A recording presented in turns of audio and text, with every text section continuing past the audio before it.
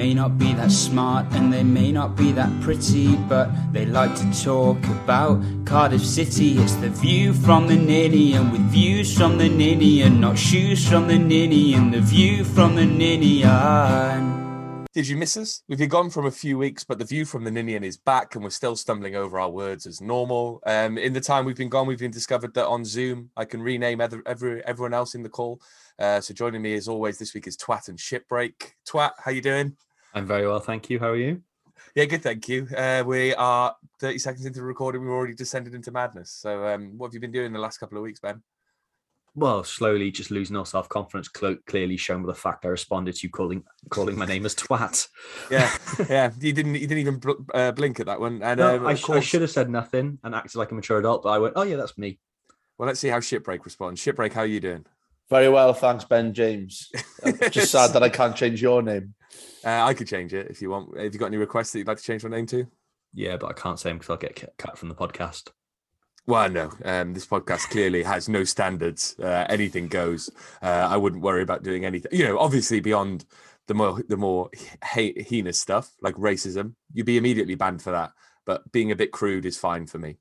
It's been a couple of weeks. It's been a long time. We shouldn't have left you with that dope steep beat to step two, as Timbaland famously said in that Aaliyah song. So we've got a couple of games to talk about. So let's start with Luton. Ben, it's hard not to call you Twat because that is your name on the screen. But we'll go with you, Ben. Ultimately, we've got the win, 2-1 away at Kenilworth Road, the very, very cold Kenilworth Road. And the first goal in the first half of the season for Cardiff City was scored by Ruben Colwell. Quite a good player, isn't he? He's not bad, is he? He's something to get very excited about. I think there's a theme throughout these couple of games we're going to cover now that the youngsters, everything good about this club, being let down by more senior players that should know a lot better. But yeah, cracking header, knew straight away it was in, run appealed. And I don't know, because were you there, Ben, or was it just Tom? Only Tom was there. I couldn't get a ticket due to Cardiff City's ticketing incompetence. It's at the away end, like, because I was watching on stream, and goal was given, but there was that slight delay because I think everyone in the away end, far away and a few cans in, that was a very delayed response to realising it was a goal. I didn't have a Scooby-Doo what was going on. Yeah, like you said, the combination of being far away, Polish lager, and it was I had no idea why we'd got a goal. Like, no clue. No one around me. Someone cheered, everyone joined in, and we were happy, but we had no idea why. Yeah, because it went to the goal decision system, didn't it? Which is my favourite thing when they show it on like the EFL on Quest, because they like zoom in over the top, zoom in, and everything else is blank apart from the ball, which is perfectly branded. And I'm like, well done, lads. You've got the graphic design really well on that one. But it was over by, probably a good half a foot. And I don't know what the Luton players were thinking by trying to say it wasn't a goal, because it clearly was, Ben. Yeah, and it's not a VAR decision, like they're looking at decisions can be contentious. That's black and white. It's either over the line. Yeah, it's Hawkeye, isn't it? It's Hawkeye. It's over the line or it's not. Yeah, I don't know how they can go, it wasn't a goal though. No, it literally was, lads. Come on. I do like the fact that I think I mentioned it on the last podcast I did about Luton. Their goalkeeper, they spent £1.5 million on him. He's their record signing, and I think the guy is fucking useless. I've not seen him put in a good performance for Luton. I mean, I watch Luton all the time. This is a Luton podcast. But I think for £1.5 million, someone sold him a dummy there. Tom, we talk about that first goal in the first half of a game this season. How important was it to kind of get that monkey off our back? It seemed to kind of become a bit of a running joke on stuff like the second tier and EFL on Quest. Yeah, it was just a really weird run to have. I've never seen anything really like it. And I think it was starting to get to the players. It was definitely getting to the fans. There's our nervousness around, just that it would never come. And it's not like we've been unlucky. We haven't deserved to score a first half goal in most of the games we've played this year as well. So yeah, I think it's huge, really. Anything like that. Players are superstitious as well as fans. So I think any hoodoo like that is great when it comes to an end.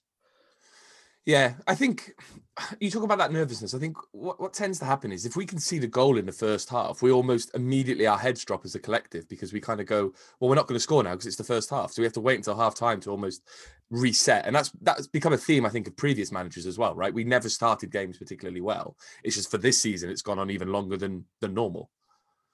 Yeah, definitely. Like, thinking back years, we've notoriously been slow starters, but like not scoring in the first half since May is another level of slow start. You know, underperforming for at least half a game is not good enough. And So it's how many gonna minutes cost is us. that? 21 games we've played this season. Let's do the maths on that. Let's not do the maths. Yeah, 21 times 45. Then we've got a calculator. 21 times 945 minutes. So 945 minutes this season. I know we've scored 2 goals in the last 2 games in the first half. So let's take away 90 minutes from that. But in about 850 minutes of football, we've just not turned up. But it's not half. It's not just this. We didn't score in the last 2 games of last season as well. So No, we didn't. So it did So work therefore, out. yeah, it is 945 minutes, isn't it? Well done. It's almost half a season. Plus injury time. Scoring in half. Plus injury time. God, it could be 1,000 minutes. Yeah, mad, isn't it? Quite sobering, isn't it? It's quite sobering. Like It's not very good. all those is it? wasted opportunities, and it's no wonder we're sitting at 21st in the table. Ben, we've got to time travel to last season when Shawnee Morrison was a hero. Obviously, he scored last week to win the game with a delightful diving header. Did you think that was the start of a redemption arc for him? He's not had the best season so far. We're about 5 minutes away from talking about this weekend's game, but it looked like it was the start of something, didn't it? Goal scoring wise, yes, but I still think he was quite poor all game. Rude. It's not been his year, is it? It's not the bloke that we love. Something's not right there, whether it's fitness, whatever. But at the moment, he's making Aidan Flint look like the most flexible, able-bodied man of all in the squad. It's a worry. But the stiffest, most brilliant diving header I think I've ever seen. Yeah, he was like a matchstick falling, wasn't It he? was just straight. It was just... Yeah. You could almost hear his bones creaking as he did it. But it You was an guarantee important goal. when he got off the floor, it wasn't just quite like a yes celebration. It was also a bit of a oh. Yeah, get off the cold floor in Luton. At the time, Ben, it felt like an important goal, didn't it? I think it was quite late on in the game. I can't remember the exact minute, but I think it was in sort of the 80th minute. It'd been a relatively close game, and we got the winner, and it came from our captain. It felt like a real mood lifter, didn't it? Yeah, it was a huge goal and a huge moment, sort of, especially after the Hull game and the defeat there, to bounce back with a really hard-fought win against a side that aren't doing too badly in the league. It was huge. It was a really, really important goal, and for it to be the captain, sort of, I don't know, it feels like a real team effort when the captain sort of steps up to the plate and finishes it off and gets that result. I don't know why. It's just one of those things in football that a captain's goal sort of seems more important somehow. It does. And Tom, it came on a very cold, very blustery day at Kenilworth Road. About 1,000 Cardiff fans have sold out the away end. I think it was 1,032 was the allocation, so sold out away end. It felt like from the outside, a proper old school Cardiff away day. A lot of nutters, a lot of drinking, and a kind of limb celebration at the end. Absolutely brilliant day. It's one of my favourite aways for a long, long time. I think that just everyone was there to have a good time. There was no negativity towards the players. I think that we weren't really expecting much as well. But like you said, it felt like a proper old school away day. And yeah, it was absolutely freezing cold. The winner came right in front of us as well, which made it even better. The Cardiff fans singled out one bloke in the home end and called him a pedo all game. It was, proper Cardiff away day. We have to say those allegations are unfounded. I don't even know who the guy is. Well, it turns out they were calling him a pedo because he had quite a posh brown scarf on. So I'm not really sure how that links in. But they decided early doors, one of the blokes in the hospitality boxes was getting it, and he got it. He went to the bar at one point, so they started chanting, "Where's your pedo gone?" And, it was just absolutely relentless, to the point that Ben even text me, our group, going, "Who are you calling a pedo?" So it must have been quite loud. It was just coming over. All you could hear was pedo, pedo. And then it went quiet for a couple of seconds later. Then all it was, do the Ayatollah, pedo. And he did, to be fair to him. So he was admitting guilt. He was doing a Cardiff celebration. Yeah. So that's a bloke. Really, really strange turn of events, I must admit. But no, it was a proper good day out. And like I said, everyone was just in such good spirits. It was a really, really good day. And it's a great ground because it's so bad. The fact you have to go through such a weird ground, isn't it? Because you've got the weird kind of fake bombonera one side, which is all the glass hospitality bits. Then the stand on the right is almost like one tiny stand and one big stand with that corner, like with the tiny stand shoved in. The away end is under the pitch. So you're about if you're stood at the front, you're about 3 feet below the pitch. So sometimes you can't even see what's going on because the camber on the pitch. It's a weird ground, and the bar's underground as well, isn't it? Yeah, you have to be really quick-footed at about 35 minutes to even get a chance of getting a drink at half-time in Kenilworth Road, because it's just that one little living room they've got attached to the side of the stand. It's so bizarre. And then it's got the busiest Wetherspoons I've ever seen in Luton. Oh, yeah. That we got there like 11 o'clock in the last year. Got there 11 o'clock. It was absolutely rammed. It was like the whole of Luton had just descended on this Wetherspoons. To be honest, if you're living in Luton, there's only one thing to do is drink and pretend you're not there, innit? That's a good point, yeah. I know. I suppose if you go to a Wetherspoons, you can pretend you're in any Wetherspoons in the whole of the UK. Yeah. Except you can't, because they've all got unique carpets. Yeah, Ben, well done. We're on the set. 2 Bens on the same page there. Tom, what were you going to say about Wetherspoons there to kind of help? Nothing? No Wetherspoons facts? No, nothing from me, no. Sorry. Striker bombs are 2 for a £5. Yeah. There's 1 pint in there. I think a Ruddle's best was £1.19. Yeah. I don't understand how you can have something that cheap. But no, about the actual game, like from being in that away end, see it, the ball from Giles for Morrison's header was fantastic as well. Yeah. And his service seems to be getting better and better, because we were really good that game, Cardiff. We played some real good football, and it was awful conditions. So like to put the passes together like we did, it was great to watch. And you can see what Morrison is trying to build there, you know. And Rawls was saying this week, this is the first week where they've had a full week of training sessions with Morrison since he's taken charge. So for him to get that type of football being played without really having a full week of training with the team, you know, that's a great effort from him and the coaching staff. Real good effort.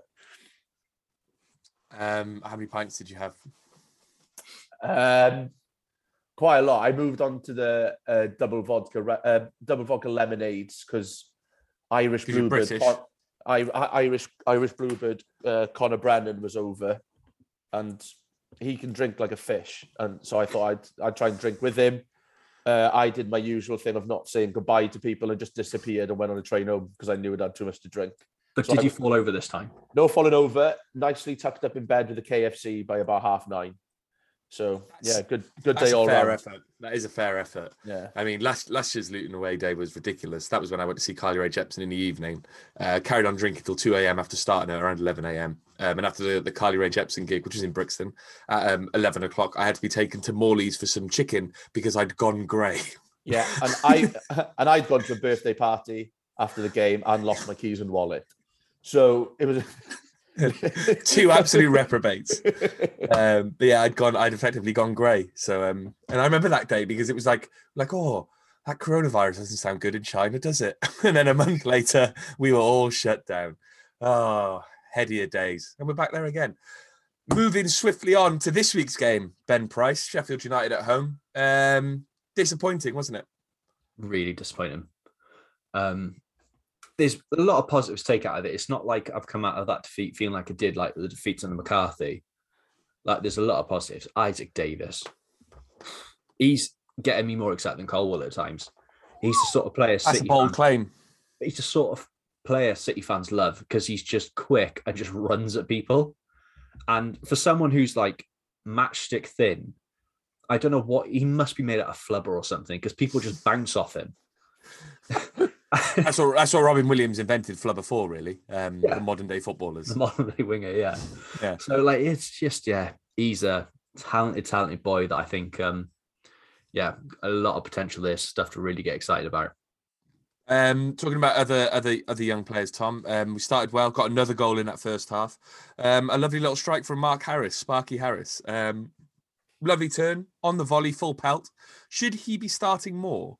He always seems to do well when he plays, but he only seems to be limited to these substitute appearances or coming off the bench. Like starts, gets a goal. Should that be rewarded? Yeah, possibly. I'm still not. Yeah, maybe. I don't know.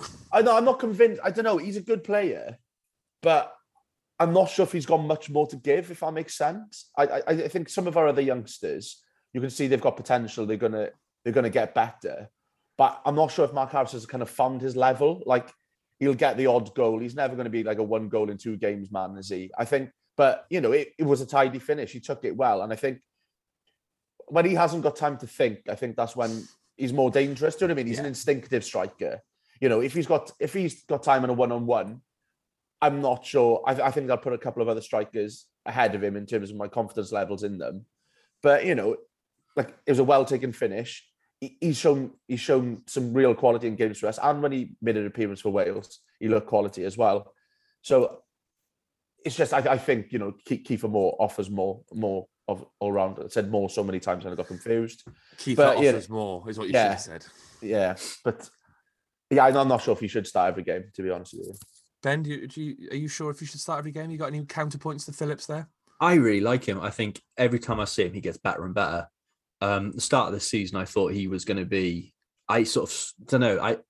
I was sort of where Tom is now, sort of thinking he's like, yeah, possibly a League One striker. Like he's not a bad player, but I don't think he's going to do much more than sort of League One. Sort of be one of those journeyman players. But now the more I see him, the more I'm like, he's a really smart player, works really hard, and I think that he's not going to be he might not have the potential of someone like Colwell, whose roof is just unlimited. Like he could be an all-time Cardiff City sort of great Colwell, but whereas Harris is probably that he's not going to set the world on fire. He's basically our replacement to Danny Ward. He's the next sort of version of that. But I was going to say Paul Parry-esque, yes. Solid, reliable. Will probably have a season where somehow he troubles us and gets to be almost top scorer, but ultimately won't set the world on fire retrospectively, if that makes sense. And the thing you got to remember, Mark Harris, is despite sort of like he's only 22. He feels like forget that. He feels he's been around for a lot longer because when did he make his debut? And Warnock the first year? Potentially, yeah. Like he feels like he's been around a long, long time, but he's 22 and there's still a lot to go. I don't think he's made 100 senior appearances yet. Like, there's a lot more to come from him, and every time he comes on, he's really positive, and most of the time makes an impact. Yeah, that's what I want from a player. Right, I was wrong. Sorry.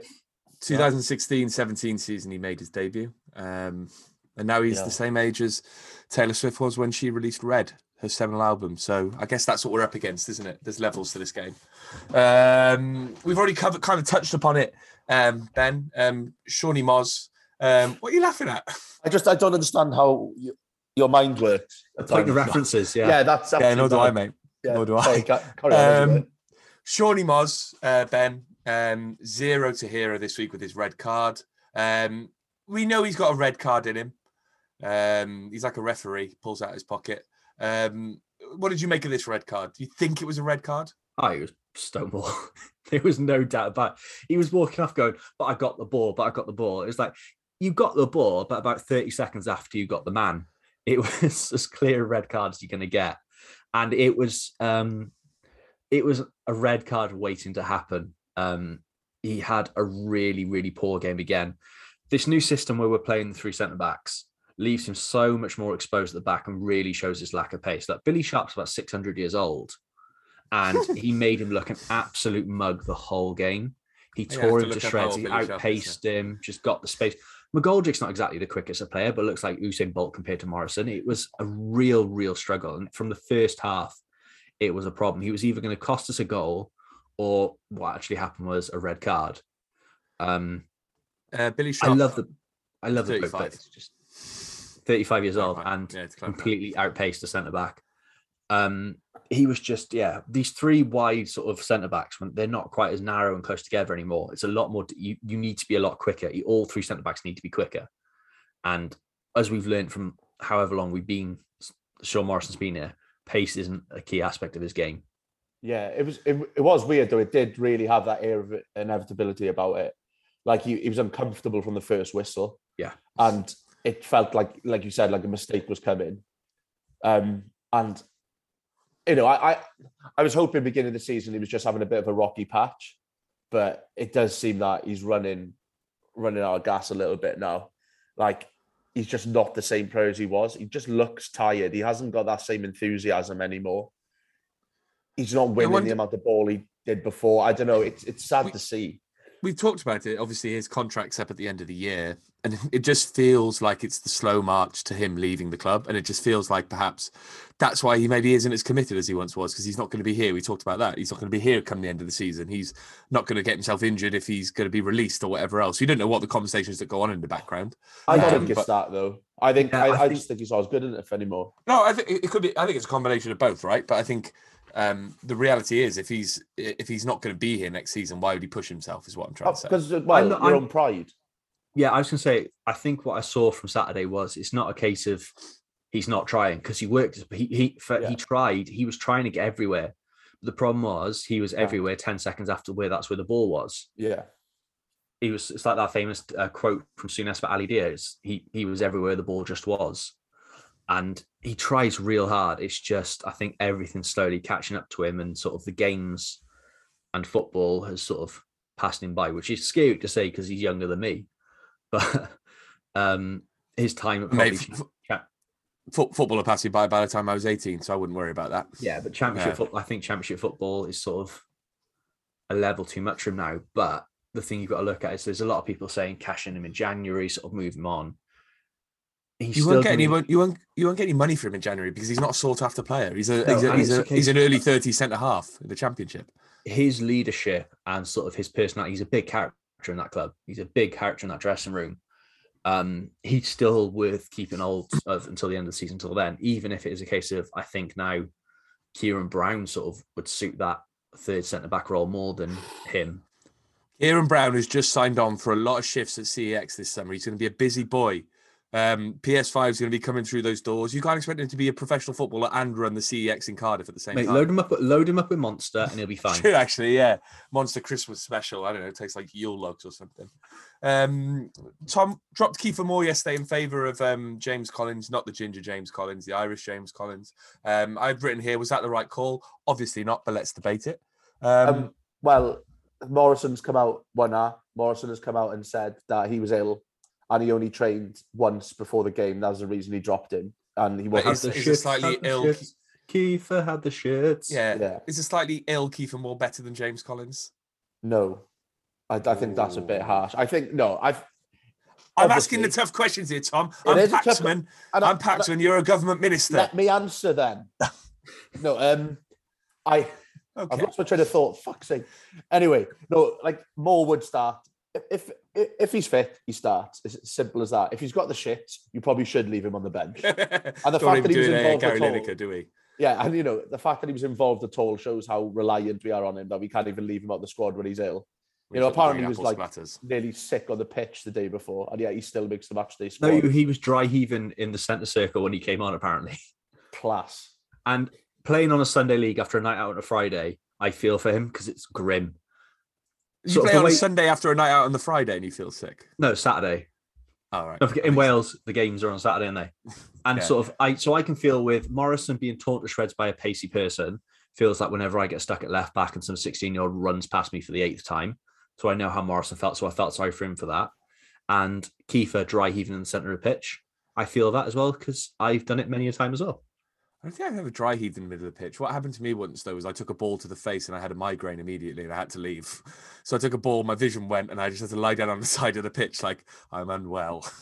When I was 16, we went out in Brecon, got served in a pub, had a few nights on the Friday.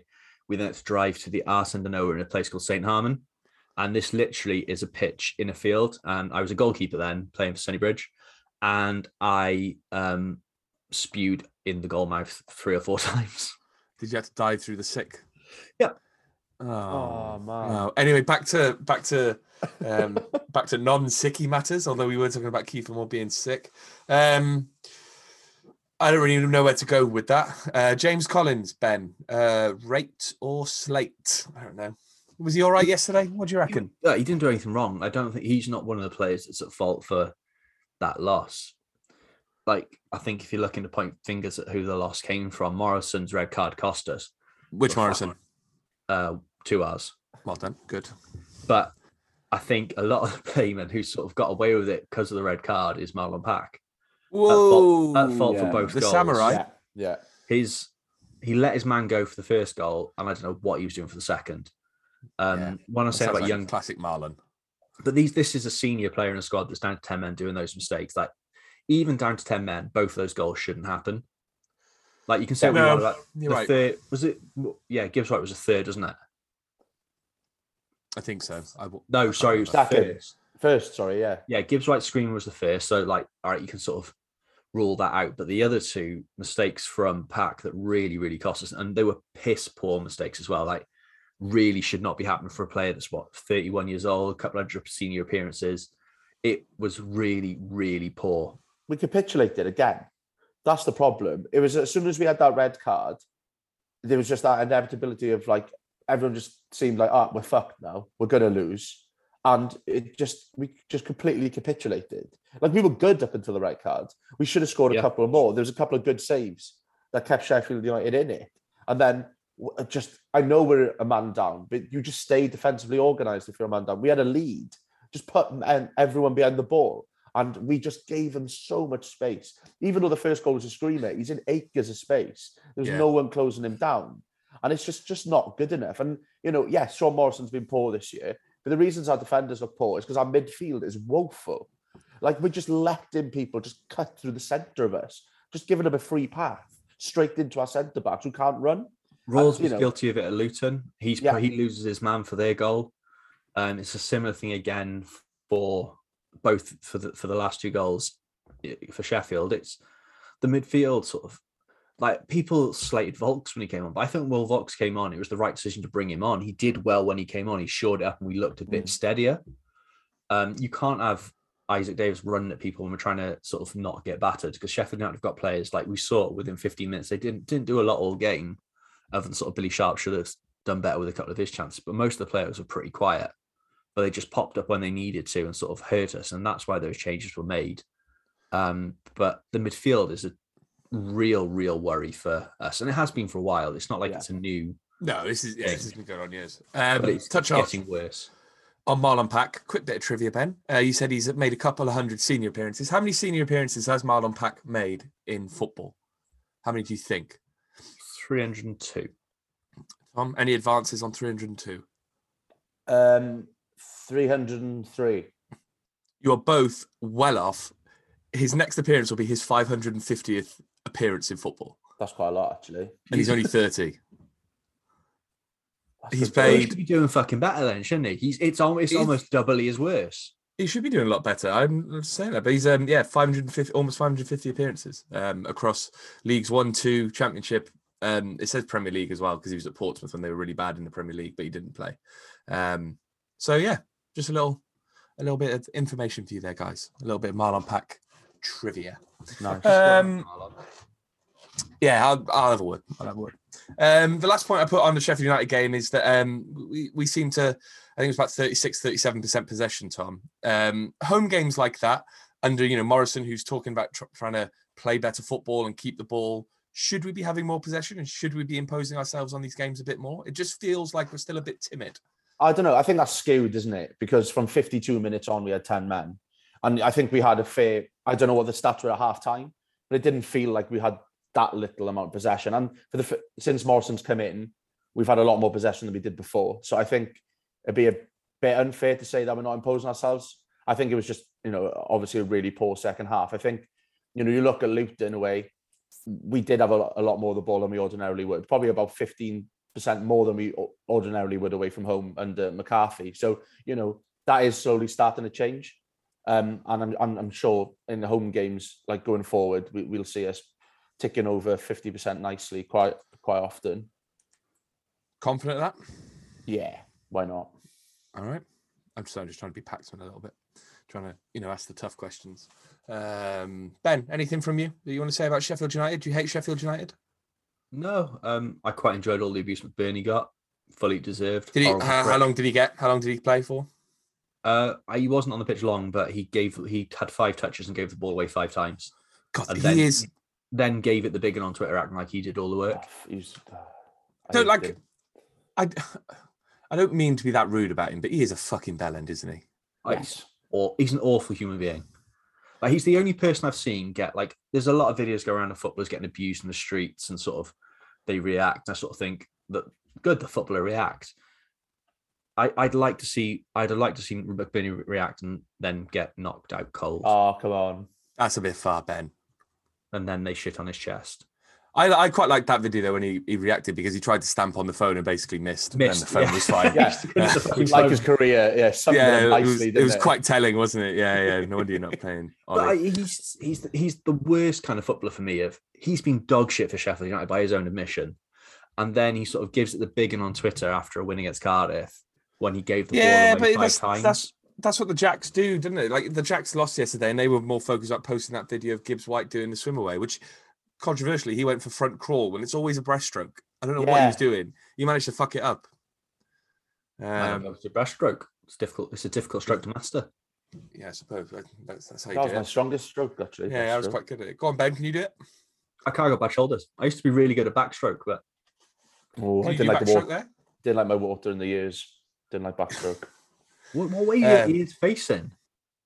Well, when you go on your back, you're more likely to get water in your ears. That. Well, your ears like lip out so the water doesn't go in them. What kind of mechanical ears, Ben Price? I don't know if like backstroke gets more water, and I'd have thought like front crawl because you're splashing the water up into your ears. Nah, because it's not like when you're doing front crawl or breaststroke. Gravity, man. No, because backstroke, you're when you do front crawl, your head comes out the water. When you do backstroke, it stays in the water for the whole time. So therefore, your ears are more submerged for the. Anyway, View from the Ninian discussing the big questions. What's your favourite swim stroke? Text in now. 0786749. I'm actually going to give away my phone number there, but I gave away half of it. So just have a guess on the last 4. Have a guess on the last 4. See what you come up with. You might text me. Who knows? Spoiler alert, it ends in 4. It doesn't end in 4. I know. It ends in 9. Oh. There you go. You've got 3 numbers to get. 3 numbers to get, I think. Yeah, again, that's bad podcasting. Come on, back in. It's good podcasting. Anyway, moving on to Morrison with 1R. It actually does end in 9, you mad bastard. Yeah, I don't. What are you going to do? Text me. Oh, God. I hate to have a text off someone. No, I do. I really don't like getting texts from people. Back to the podcast. Steve Morrison, 1R. Tom, you're at the Luton game. We've had a couple of games since then, a win and a loss. It's your classic Steve Morrison double. We'll draw the next one. That's what he likes doing, a full house. Has your view on him changed? You still think he's the right man for the job? Yeah. I think it's going to be a long season. I think we'll struggle, be mid-table tops. But, pluck it out the window. He's trying to instill something. He's trying to get his own style of play going. And to be fair, the more I think about it, I wasn't too excited when he was appointed, but, he knows the academy. The youngsters are coming through. Ramosset knows the academy. He's been around 8-9 years. Good, like Cardiff lad, Cardiff fan. And then you bring back an ex-captain in Hudson as well. Mm-hmm. It makes sense, doesn't it? And I think, he does clearly love it. It'd be interesting to see what his attitude will be in press conferences when, results are against us, because he's already been a little bit short with a couple of the questions have come his way. And, he's shown his frustration at the fans booing, which I get. But if stuff really starts to go badly, it'd be interesting to see what his demeanour is then. But, from how he started, I'm enjoying watching the football that he's putting out there, and getting the players to play. Yeah, it's going wrong at times, but at least he's trying something. Ben, do you agree? I do, yeah. He's really impressed me each week. The press conferences are really engaging. It's more than sort of the generic answers that we've got from previous managers. He's coming in there with stats. He's sort of not just saying, well, I think this. He's backing up his arguments. He explains in a lot of detail what he's doing, which I find really interesting and quite enjoy hearing. He speaks really well. Lovely hairline. He's impressed me. There's a lot of naivety. It's his first proper managerial role. He's very new to it. He's going to make mistakes. But for the most part, he's doing really well. We can see what he wants to do. And that's the big thing that keeps me saying, look, there's nothing to panic about here. We came away from a loss at home at Sheffield United. And okay, we've won 2 games at home all season, which isn't good enough. And I totally accept that some fans are getting frustrated with that. But the performances are better and we're not a million miles away from where we need to be. It's just going to take a bit of time. I'm happy with how things are going. You come away from a defeat 3-2 and you can go, look, all right, Pack cost us 2 goals. Morrison fucked it with a red card. But other than that, no one had a stinker. No. Despite what some other people on Twitter are saying, like BBC journalists who watched highlights of the goals, slagging off a goalkeeper that pulled off a couple of worldies. Yeah, watch the games, guys. To be fair, though, I kind of understand where the frustration is coming from with the keeper debate. Like, you look at the stats this season, and Ben's mate Sluga at Luton has got like the lowest percentage saves, and then it's our two keepers. And yes, Smithies did keep us in the game yesterday, but I don't think he's reaching the heights that he was before. And I haven't got that confidence in our two keepers like I have done with past keepers at Cardiff. I think it was a little bit harsh, the criticism we got off certain people yesterday on Twitter, but I do understand where the frustration is coming from. Name names. Go on. Who's criticising who? Well, Jason Mohammed, wasn't it? Just having a go at. Oh, you had to say it. God. But it's on Twitter. You know, it's not slander.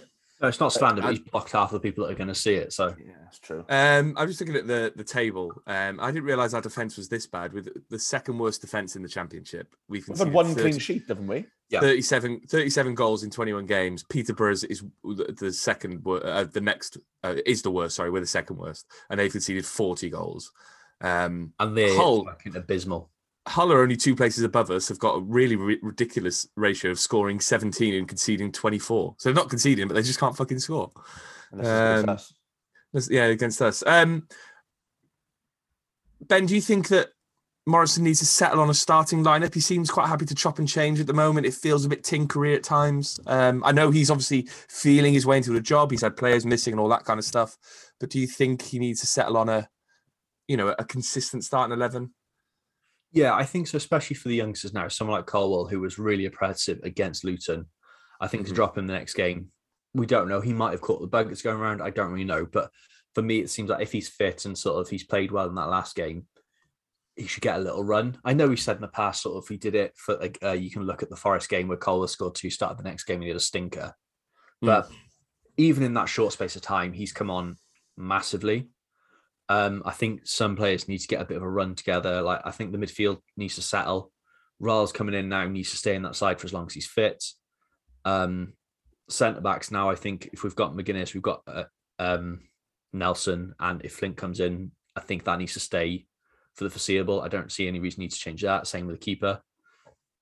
Fullbacks seem to be picking themselves, but I think it's just the little chop and changes.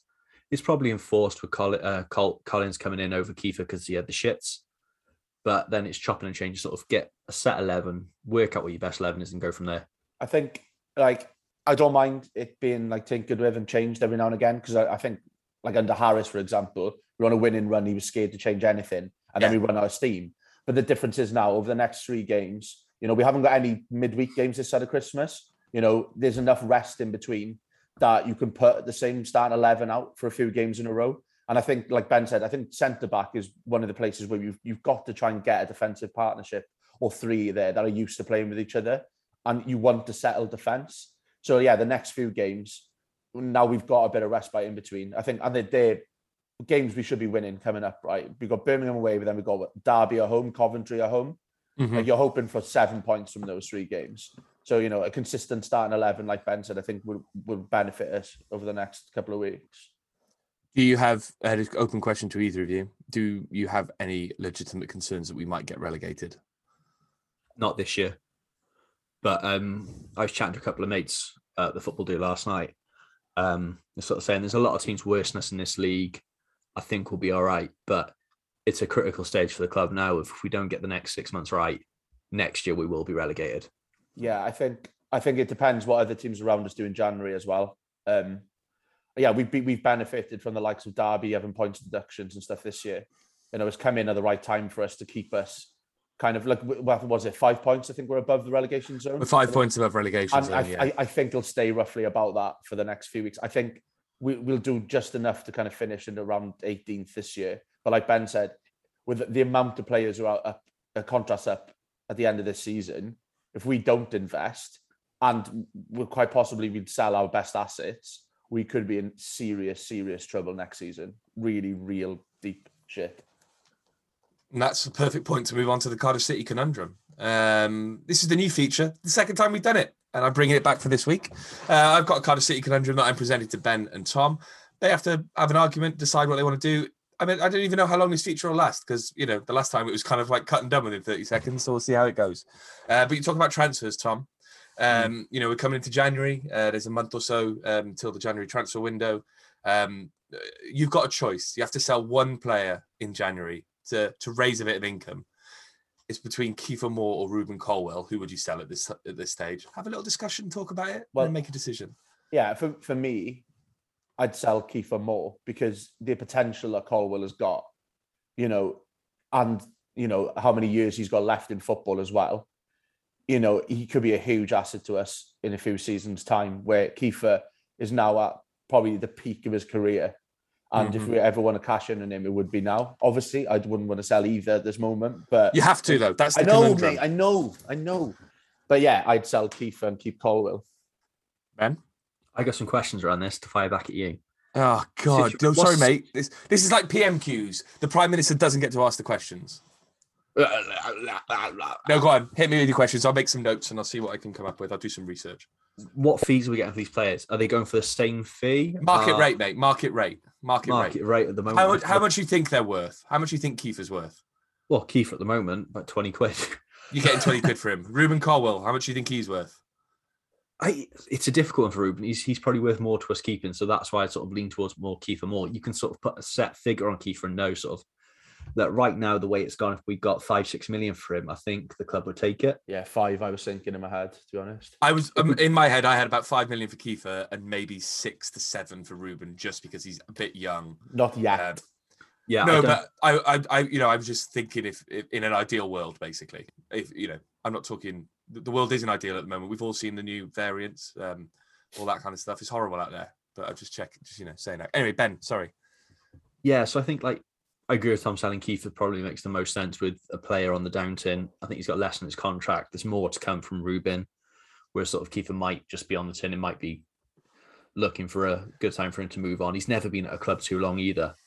So yeah, for me, I'd probably sell Kiefer. But if we got more for Ruben, for the sake of the club, it might not be a bad idea to look at that and say, if you go in saying it, right, we'd get 7 million for Colwell, that's a lot of money to invest in this squad that desperately needs some investment.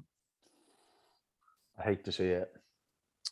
But, I mean, again, Tom, it's just one of those things you have to decide. So are you going with Kiefer Moore as a joint decision? If we're getting 7 million, I'd go Colwell.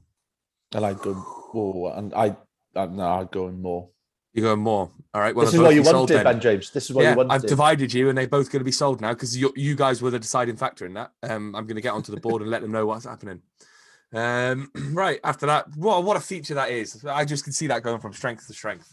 If you have any ideas for a Cardiff City conundrum out there, twitter.com/VFT Ninian. Let us know what you want us to discuss. And another perfect segue into the Twitter questions. Starting with Mark Blackmore. When did we become so opinionated about how the club is supported? Comparisons of away and home support, booing at poor home defeats, people leaving early, old versus young. It is okay for people to have different views. See you at Birmingham. See you at Birmingham, Mark. Tom, is that a new phenomenon for you? Excuse me, my voice croaked. Is that a new phenomenon for you? I feel like it's something we've always done as fans.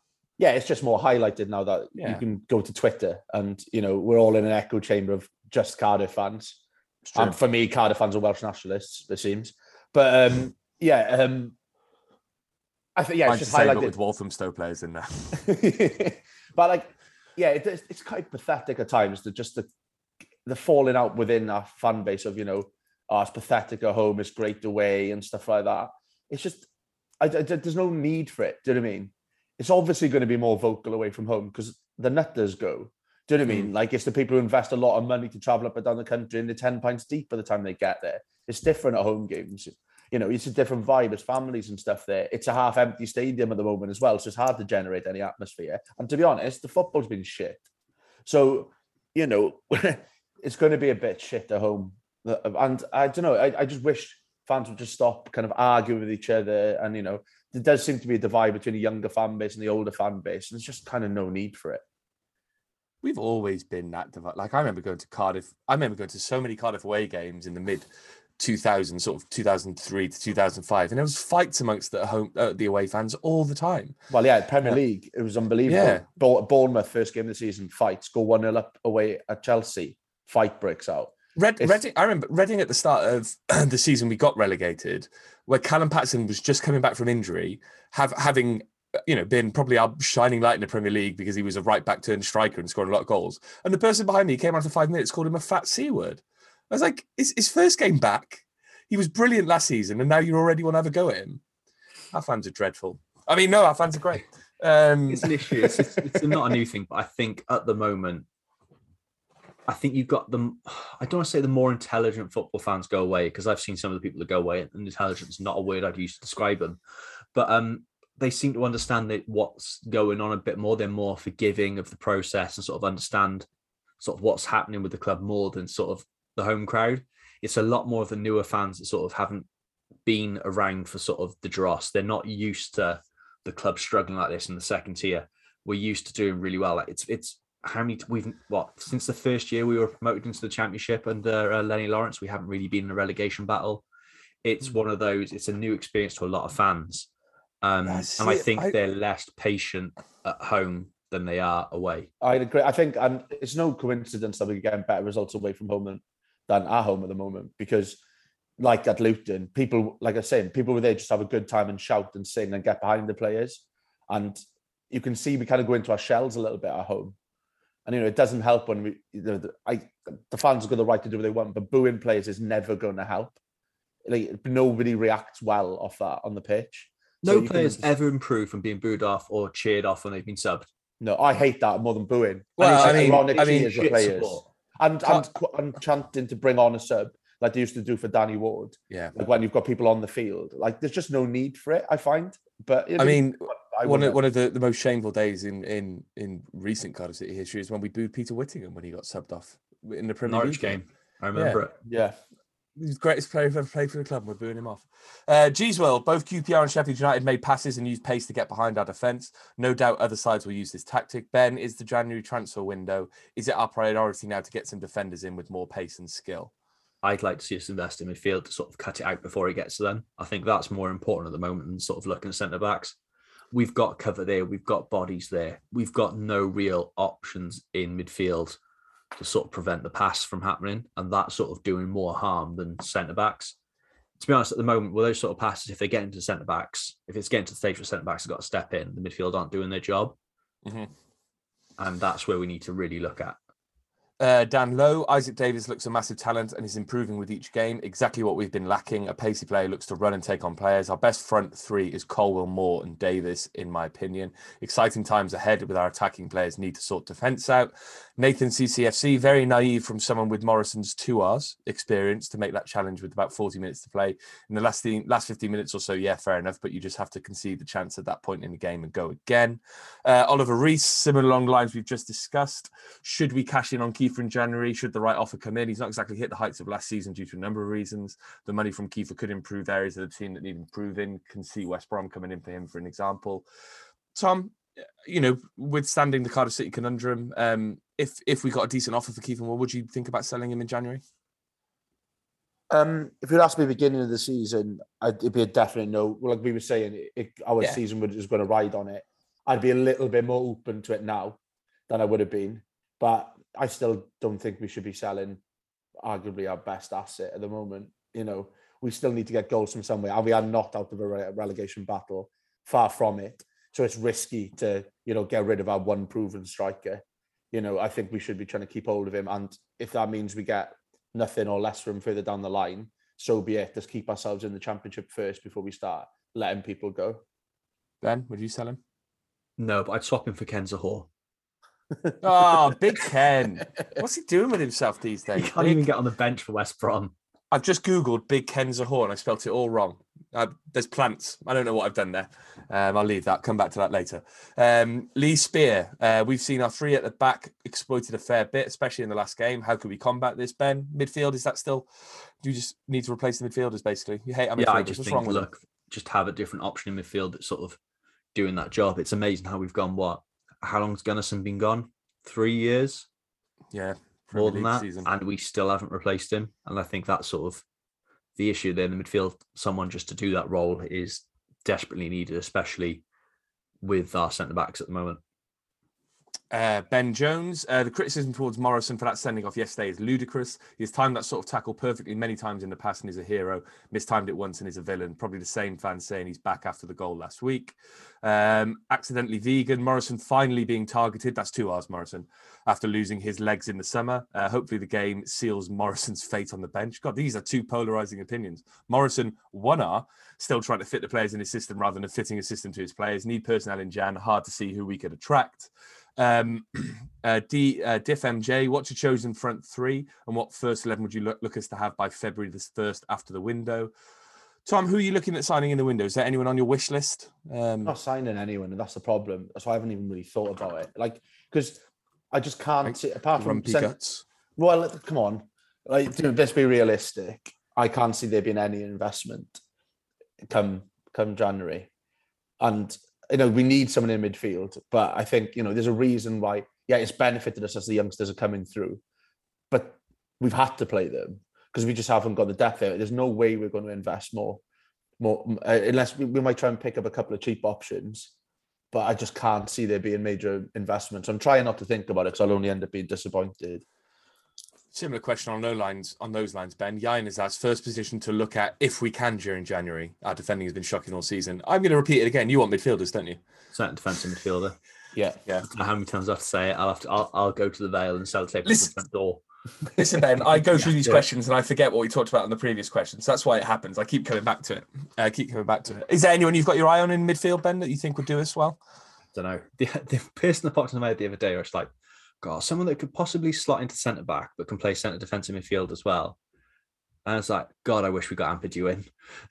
In that role would have been absolutely ideal. But yeah, that's what it'll be. It'll be a youngster coming in on loan, and that's going to be a real tough job for him. But that's what it's going to be. There's centre half, someone like Nat Phillips from Liverpool. Like he's not as involved there as he once was. Could need a run of games going into the summer for Liverpool. 6-month loan deal for him could be ideal because he was pretty good centre half for Liverpool. I think he's that good though. I think like there'll be top Championship clubs or bottom half Premier League clubs coming in for him. But yeah, someone like that would be absolutely perfect. Bit of experience, looking to kickstart their career. It's not what I can think of, but again, if you've got suggestions, pop them down on Twitter because I think the club will be looking. Someone needs to look at a shopping list somehow. Maybe the Christmas sales will help them. Terry Hansen. It looks like Morrison 2Rs has seen his best days. He was shocking first half, and was there a case of Morrison 1R subbing him at half time? And is that where we might struggle with Morrison's lack of experience and closeness of players? Perhaps a bit of naivety, Tom, from Stevie Moz. You don't be captain, though, do you? No, that's the thing, right? You don't often see a centre back go off at half time, but he was struggling, and I do get that point. It's like I don't think Morrison 1R is going to be someone who's going to shy away from those decisions, to be honest. But in hindsight, obviously, we benefited from taking him off half time because he was going to get an early bath 7 minutes later anyway. But I don't think you can blame the management for that, really. Nick Jones, was the gaffer's tactical reaction to the red card too negative, and did that cost us the game, Ben? Sitting deep with a flat back.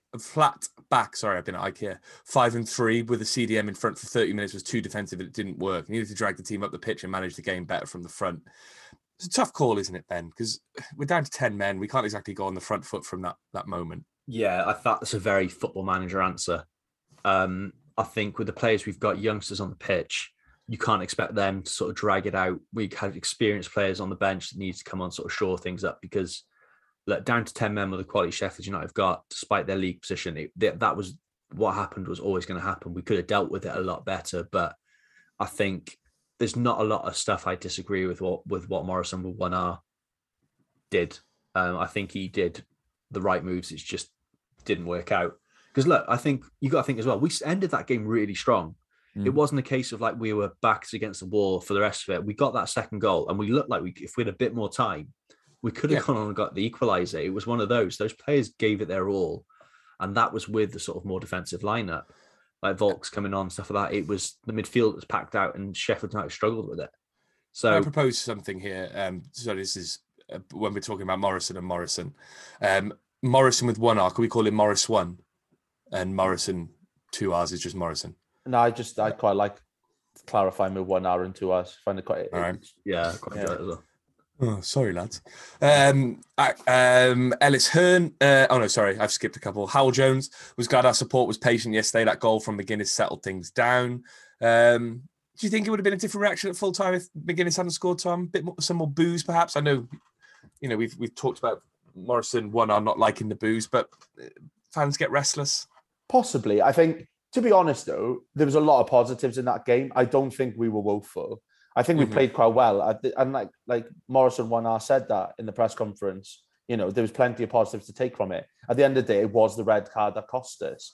We're not, I don't think we're losing that game if we have 11 men on the field, because I thought we were largely in control and we were creating chances and we weren't leaking that many at the back. So I think, I don't think there would have been boos even at 3-1, because I think there was plenty of positives we could have taken from that game. Ellis Hearn, I thought we should have had 3 points, but our captain, our leader, lets the club down again. Fed up of him. Okay. Harsh. Ben, why? Are you fed up with him? No, I just think sort of you can't pin it. Like, we all know Morrison, I think even by his own admission would say, he's not this Morrison with 2 hours, sorry. By his own admission, would say he's not having the best of seasons. But to say to make it out like we're constantly let down by Sean Morrison is absolute nonsense. That bloke's dragged us out of the shit, and his leadership has been superb for the last few seasons. We know we know what's happening. We can all see no one's going to sit here and defend him and say he's playing well and should be in the squad. But to make out like he's constantly letting us down, it's absolute nonsense. Yeah, he's one player that I think he deserves us not to turn on him. Always because what he's done for the club, he's a modern legend at Cardiff now. Some of our best moments have come under his leadership. And I think, at Hull. Yeah, I watch that probably every couple of weeks because I just absolutely love it. The amount of memories he's created at Cardiff and good times that we've had because of him. We'll always owe a debt of gratitude to him, and he should go down as a modern great, and we should not be forgetting that this season. He's having a tough time of it, but we should not be turning on that bloke. Not a chance. 100% agree. I disagree. I think we should turn on him immediately. It's all about opinions. K49745. If we could receive £8 million plus for more, and the money would be reinvested, as painful as it would be, is it worth cashing in January? I think we've covered that off. I think if we could get that sort of money for him, I'd drive him to Wolverhampton myself.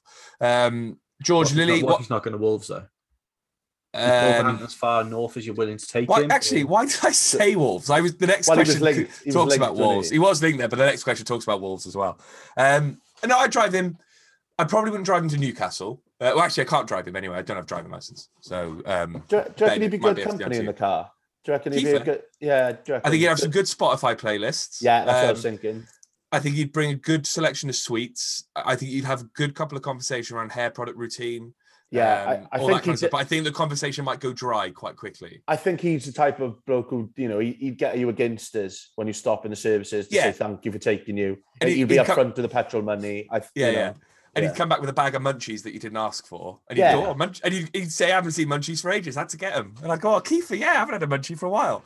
I think it'd be quite nice, actually. Yeah. Kiefer, if you are listening and you need someone to drive you somewhere, I can't do it, but I'll get us a cab and we'll just sit in the back and have a chat. Doesn't even need to go anywhere. Do you just fancy a road trip somewhere? Yeah. Do you want to go? I don't know, Kiefer. We could go down to Tenby and have a nice weekend. It's at the BT Sport.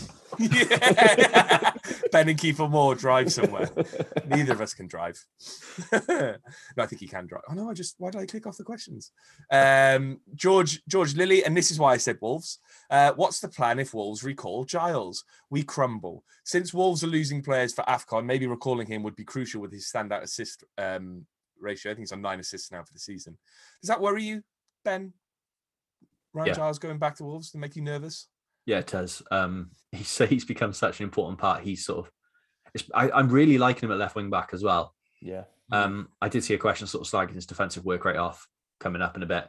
But I think he's been really good there, and I think it's been a smart move to keep him in that position, sort of get him to knuckle down and play that way. But if he goes, Joel Bagan, sort of like we said before, it was too much pressure put on him from the start, giving him the number 3 shirt and sort of sticking him in from day one, expecting him to sort of live up to the hype and sort of the sort of legacy of Joe Bennett was never going to happen.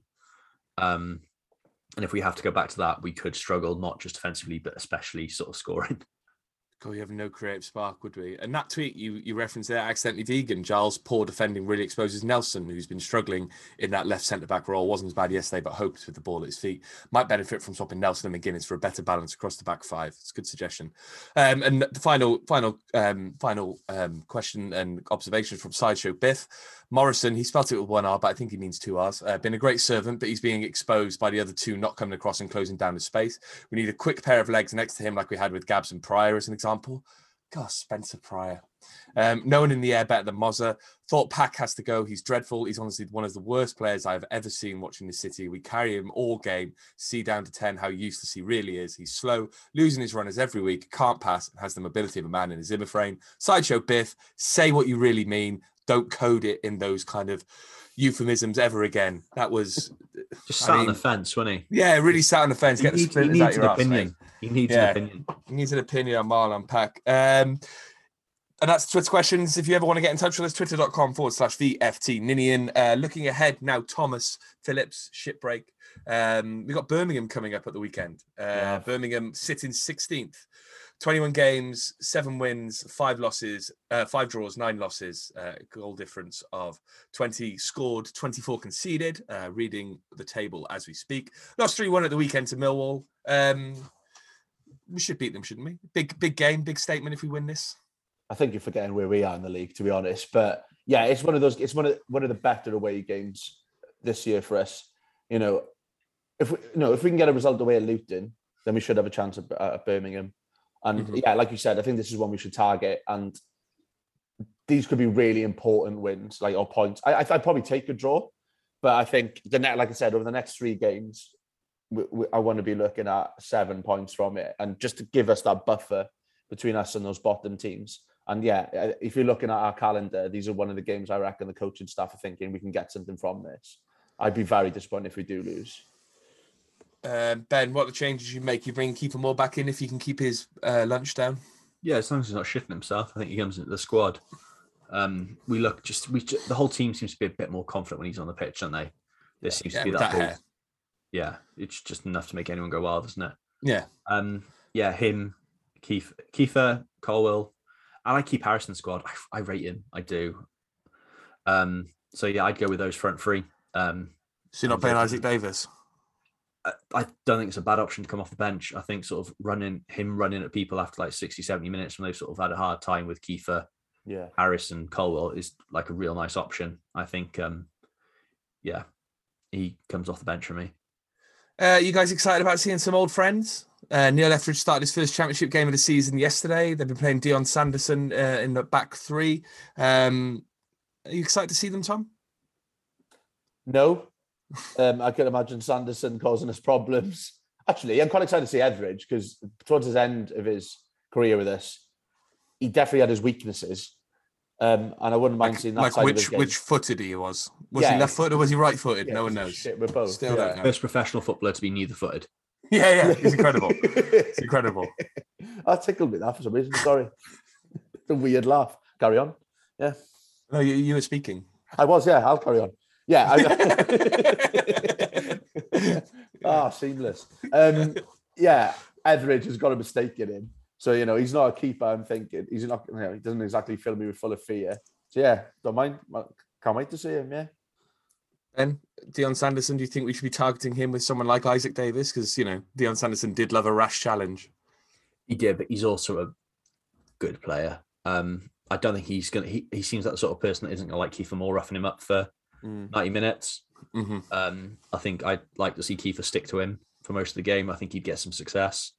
But yeah, it's they're a weird one. They seem to be a lot less effective. The player that stood out for me for Birmingham sort of at the start of the season was Chong from United, not just because of his amazing hair, but he looked like an absolute baller. And the fact he's out for a while is sort of, I don't think it's a shock that their results have taken a bit of a downturn since then.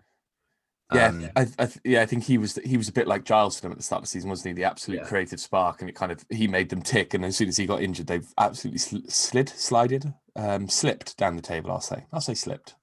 Yeah, so I think they're going to be a team a bit low on confidence. You've got a keeper, but I think we've learned with Etheridge when he came back into the squad, he takes a couple of games, get back properly up to speed. I think we need to capitalise on that. I think that's going to be a real sort of key thing for us. So I'm quietly confident, but you can never really tell with the way Cardiff go at the moment. Yeah, I'm loudly nervous. If you're quietly confident, Tom, does someone like Troy Deeney worry you? He's a bastard. He's massive. He's got the ability to bully players. Would you just put Aidan Flint on him and have him watch him the whole time? Yeah, he's not the type of player that worries me at our defence. I don't think he's got the pace he used to. Well, he's never been ridiculously pacey, I don't think, anyway. I think it's the nippier strikers that kind of cause us issues. I quite fancy our defenders. If they want to try and bully our defenders, I think that suits them down to the ground. So, he doesn't. Yeah, there's definitely strikers that would kind of make me a little bit more nervous than he does. That's going to come back and bite me in the ass. But there we go. Of course it is. Troy Deeney hat-trick incoming. Ben, give us your prediction. What's the score going to be? Who's doing the goals? Who's getting booked? Who's getting a red card? Who's going to make the most passes? What's our expected goals going to be? Write this down because I'm going to be quizzing you. Lost track of what's going on. Yeah. I'll go. We're not going to keep a clean sheet. We can't do that. 2-1 City. And Kiefer Moore will shit himself on the 75th minute. Oi. Put your money on that. Put your money where your mouth is. Tom, what are you saying? Why don't request a bet? Request a bet, yes. 1-1. 1-1, I reckon, yeah. All right, who's scoring? Kiefer Moore. Mm-hmm. And probably just got to be Deeney now. And after I said he's not going to cause us any problem. Yeah, I think he scored at the weekend. I don't know if it was his first goal for Birmingham, but he scored three goals, 3 assists in 15 games. All right, Birmingham fan, are you? No, I'm literally on it. I'm on his page on FOTMob now. Please sponsor us. FOTMob, please sponsor us. Good mention for FOTMob right at the end. What a podcast! What a week! What a couple of weeks it's been. Ben, looking back on that podcast, how would you rate it? I think it's a solid 7.5. It's a fine return after an international break that wasn't an international break. Yeah, just me being ridiculously busy. Yeah, life gets in the way, mate. It's one of those things. Don't feel bad about it. No, I do. I feel terrible. We do it for free. Yeah, and that's a good point, actually, Ben. If you don't want us to do it for free, go to kofi.com/VFT Ninian, where you can donate some money to the cause. As I said, we do this for the love, not the money, because we have jobs and that keep us busy during the week. If you like what we do, head over to twitter.com/VFT Ninian. Go to our Apple page on the podcast or wherever you get your podcast. Drop us a 5-star review, because whenever I get out of the Uber, no matter how bad the Uber driver's been, I drop him a 5-star review, except for the one who was inherently racist to me. So I only gave him 3 stars because that's my self-confidence. If you're racist, someone was racist to you and you only gave him 3 stars. No, he wasn't racist to me. He was just he had an odious worldview about lots of different things. And I actually did report him to Uber. It was in New York, so I did report him to Uber because some of the things he said were awful, like really, really bad. I don't even want to say them on here because they were horribly offensive. And I was in the Uber for how have we got to this stage? I was in the Uber for an hour because I was on an Uber pool. He kept picking people up, and I was just like, I need to get out of this cab because he is awful. Tom, any racist cab driver experiences that you want to talk about? Not recently, no. I can't think of any. No. Good. If you have forgotten, twitter.com/VFT Ninian, kofi.com/VFT Ninian. Drop us a 5-star review wherever you get your podcast, subscribe, do all that good stuff, really, because we need the love and the adulation to keep our egos growing. And Tom, your rating on the podcast this week? I think it's, I'd say 7. I think we're a bit leggy in parts. You could tell we're a bit out of practice. A bit rusty. A couple of weeks off. Sure. Yeah. And I know the fans are questioning the commitment of some of our players, after not turning up for 2 weeks. So, I think we're trying to ease our way back in here. Nearly half time, pal. Your turn to get the ground round in. Off you go. Yeah, I'm sure next week. You get this one in, mate, because I've got the beers sorted for later. We're going to go off and do our post-match press conferences now. So thanks for joining us once again, and we'll see you next week. Bye, Ben. Listen here, bye, Tom. How does the offer of free beer sound? What do you mean free beer? No such thing, mate. Just go and get them in, man. Serious now? All you need to do is go to www.beer52.com/VFTN and cover just £5.95 for the postage, and you'll get your first case of 8 globally sourced, fresh as can be craft beers delivered right to your doorstep. What I mean is, I've already got hours waiting for us after this, and we'll need them after watching this shambles. What's the catch here now? Who are these people? Beer 52 are the world's most popular craft beer discovery club. Each month, they send a case of craft beer from a different part of the world. Recent cases have included beer from the Alps, New Zealand, the USA, Ireland, Korea, and Germany. Bloody hell, that's not bad, is it? Yep, and if you do change your mind, you can pause or cancel your account at any time you like. Cracking. So how do I get it again? All you need to do is go to www.beer52, that's the numbers 52.com/VFTN to get your first case of 8 beers for just $5.95. That's www.beer52.com/VFTN. Sound? Pie with a pint then? You know I never say no to a pie.